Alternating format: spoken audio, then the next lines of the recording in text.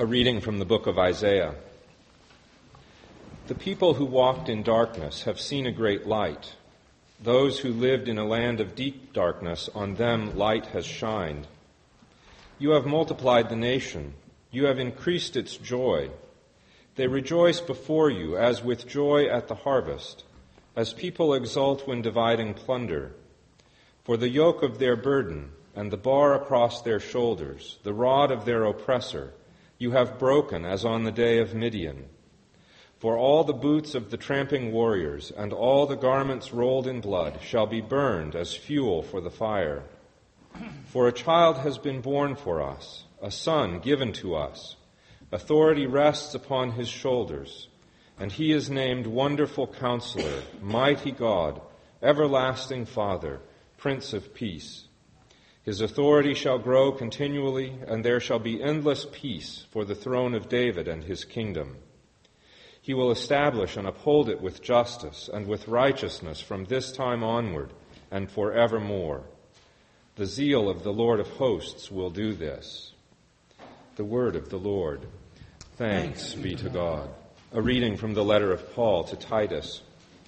The grace of God has appeared, bringing salvation to all, training us to renounce impiety and worldly passions, and in the present age to live lives that are self-controlled, upright, and godly, while we wait for the blessed hope and the manifestation of the glory of our great God and Savior, Jesus Christ.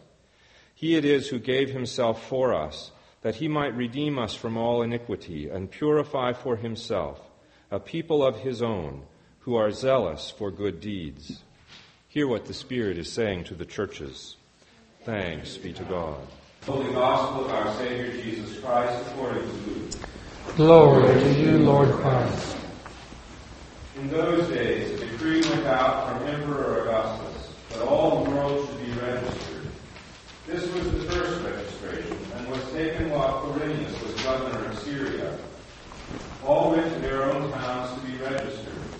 Joseph also went from the town of Nazareth in Galilee to Judea, to the city of David called Bethlehem, because he was of the house, descendant of the house and family of David.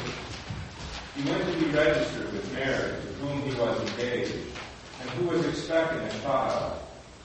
While they were there, the time came for her to deliver her child. And she gave birth to her firstborn son, and wrapped him in bands of cloth, and laid him in a manger, because there was no place for them in the inn. In that region there were shepherds living in the fields, keeping watch over their flock by night. Then an angel of the Lord stood before them, and the glory of the Lord shone around them, and they were terrified. But the angel said to them, "Do not be afraid, for see, I am bringing you good news of great joy for all the people.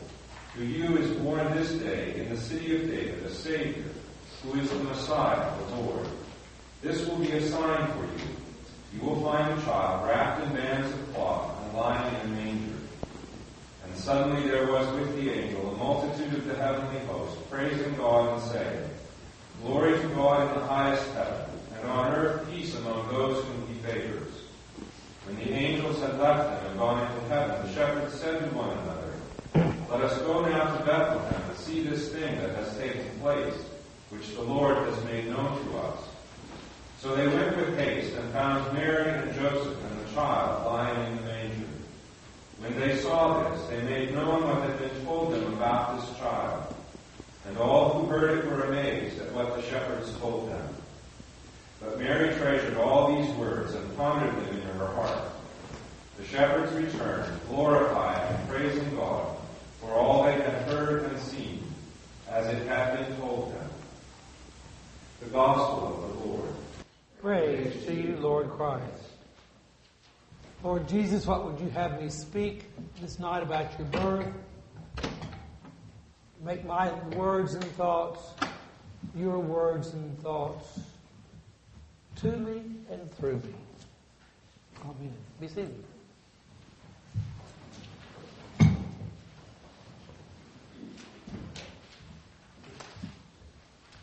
I want you to think this morning about the first child born into your family.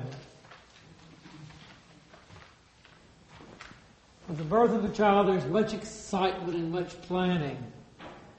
Just the right name has to be chosen. A nursery has to be prepared with the perfect crib, changing table, rocking chair, clothes dresser, all matching. And of course, all must be color coordinated and decorated to the nth degree. Doctors must be contacted and pre-birth examinations arranged. Arrangements are made with hospitals for labor and delivery rooms. Baby clothes, receiving blankets, baby food, formula and diapers must be bought.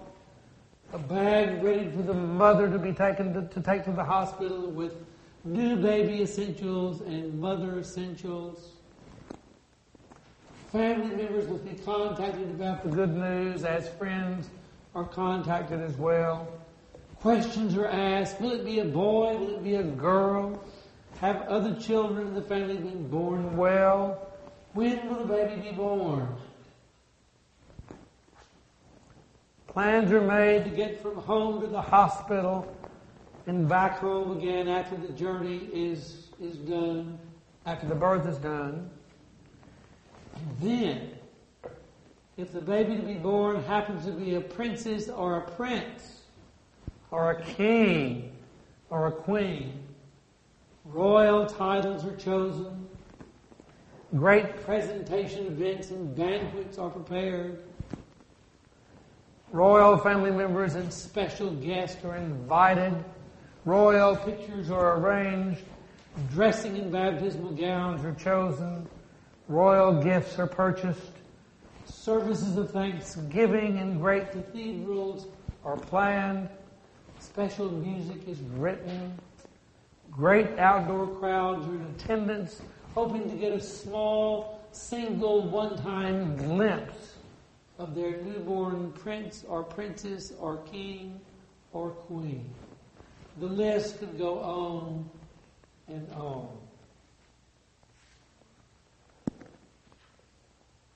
Having said these things, do you remember the firstborn in your family? And those preparations that you made? Thinking that 9 months would be enough time, and then thinking close to the labor and delivery, it's not enough time at all. I mention these things to remind us of some of the great comparisons and contrasts when Jesus was born. For Mary and Joseph,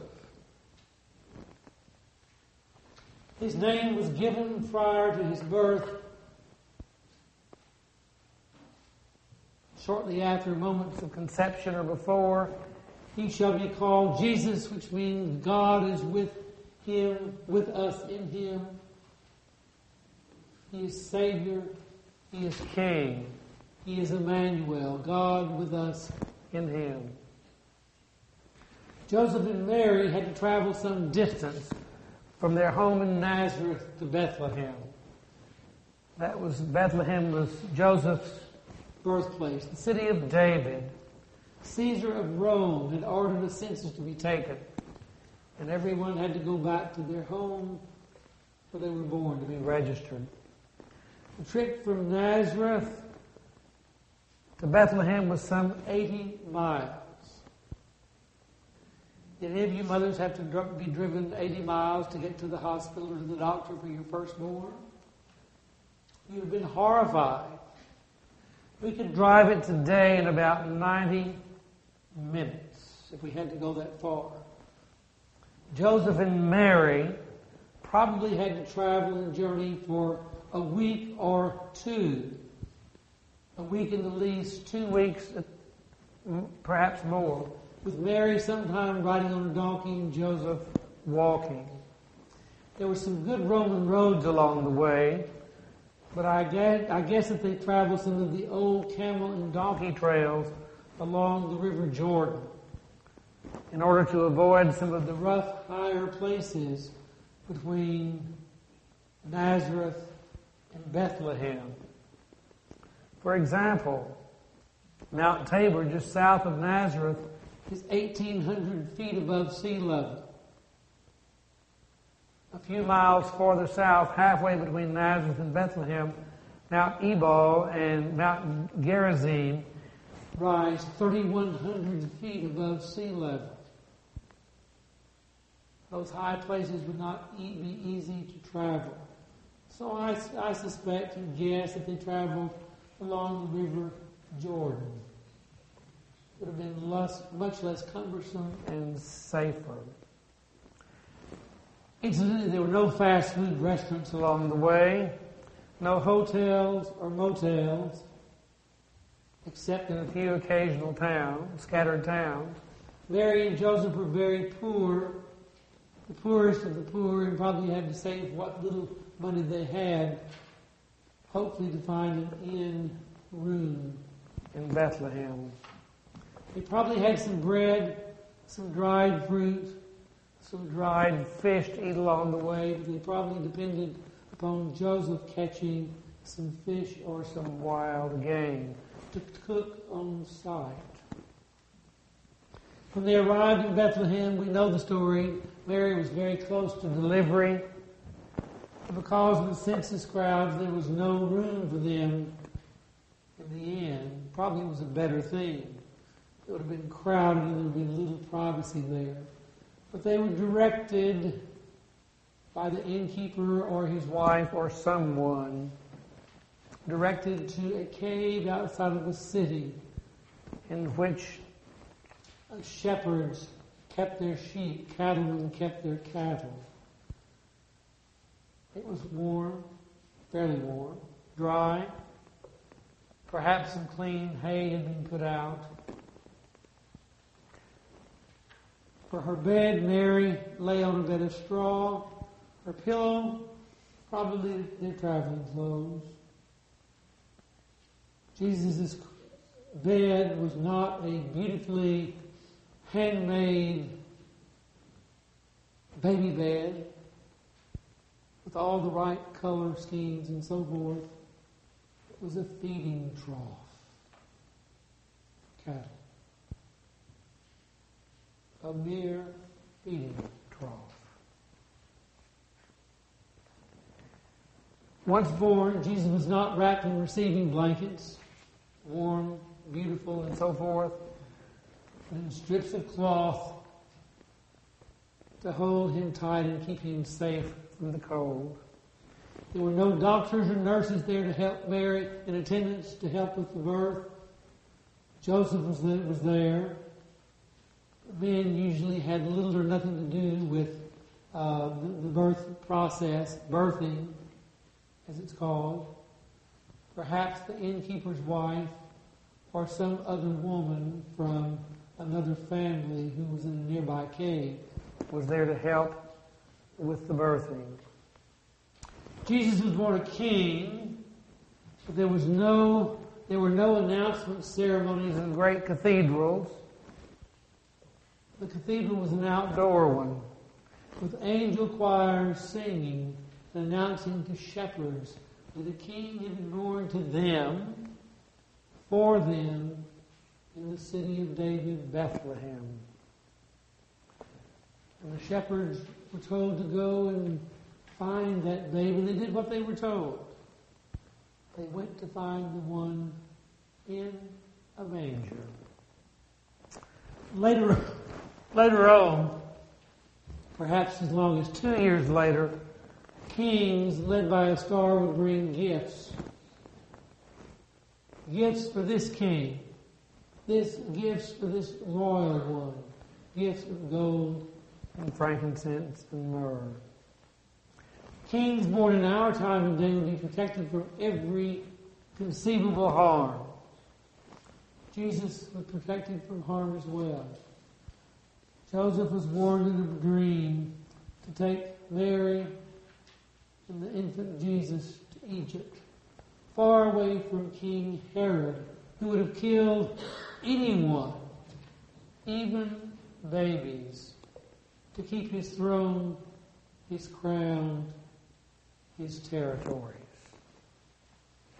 One of the great things I think we need to remember, the important things we need to remember, is that God was involved in this birth of Jesus from beginning to the end, and all the way in between.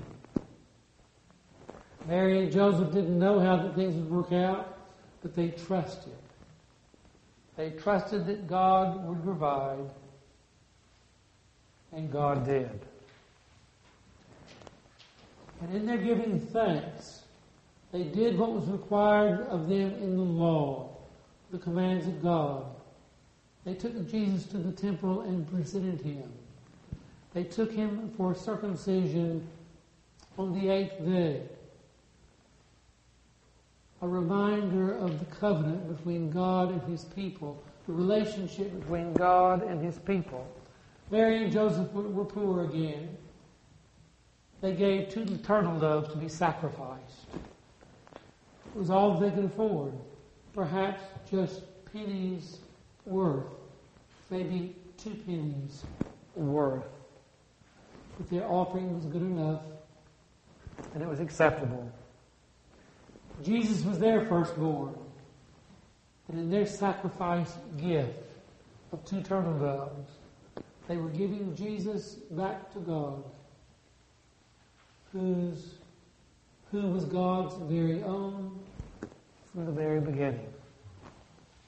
Mary and Joseph are reminders to us in our journey along the way to God. Trust in God with all your heart, with all your soul, and with all your mind. To do so is our good and acceptable gift back to God for his gift to us of Jesus on that first Christ time, that first Christmas. What you all are doing here tonight, and by the way, you get extra credit for coming out in the snow tonight, 3 times over. What you are doing tonight, what I'm doing tonight, we're saying, thank you, God. Thank you, God, for giving us that first Christmas gift, your Son.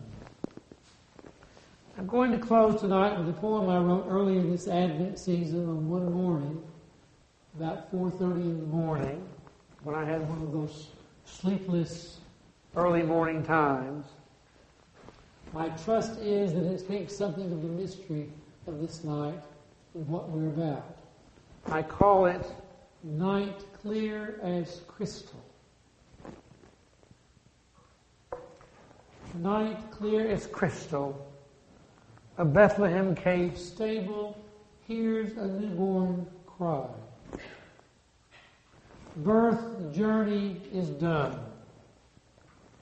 Life journey's first breath begins. God with us is born. As planets align, a new star proclaims this birth in David's city. Why such humble birth? Babe king laid in a cattle trough. In him all are saved. Saved for what? Saved for whom? For God. None shall be left out. Ancient plans begin. His mother dozes. Guest shepherds quietly wonder. Before them good news. Tiny babe hands poise, giving first holy blessing. Infant eyes speak peace. Oh, come adore him. Make room for him in your heart. One more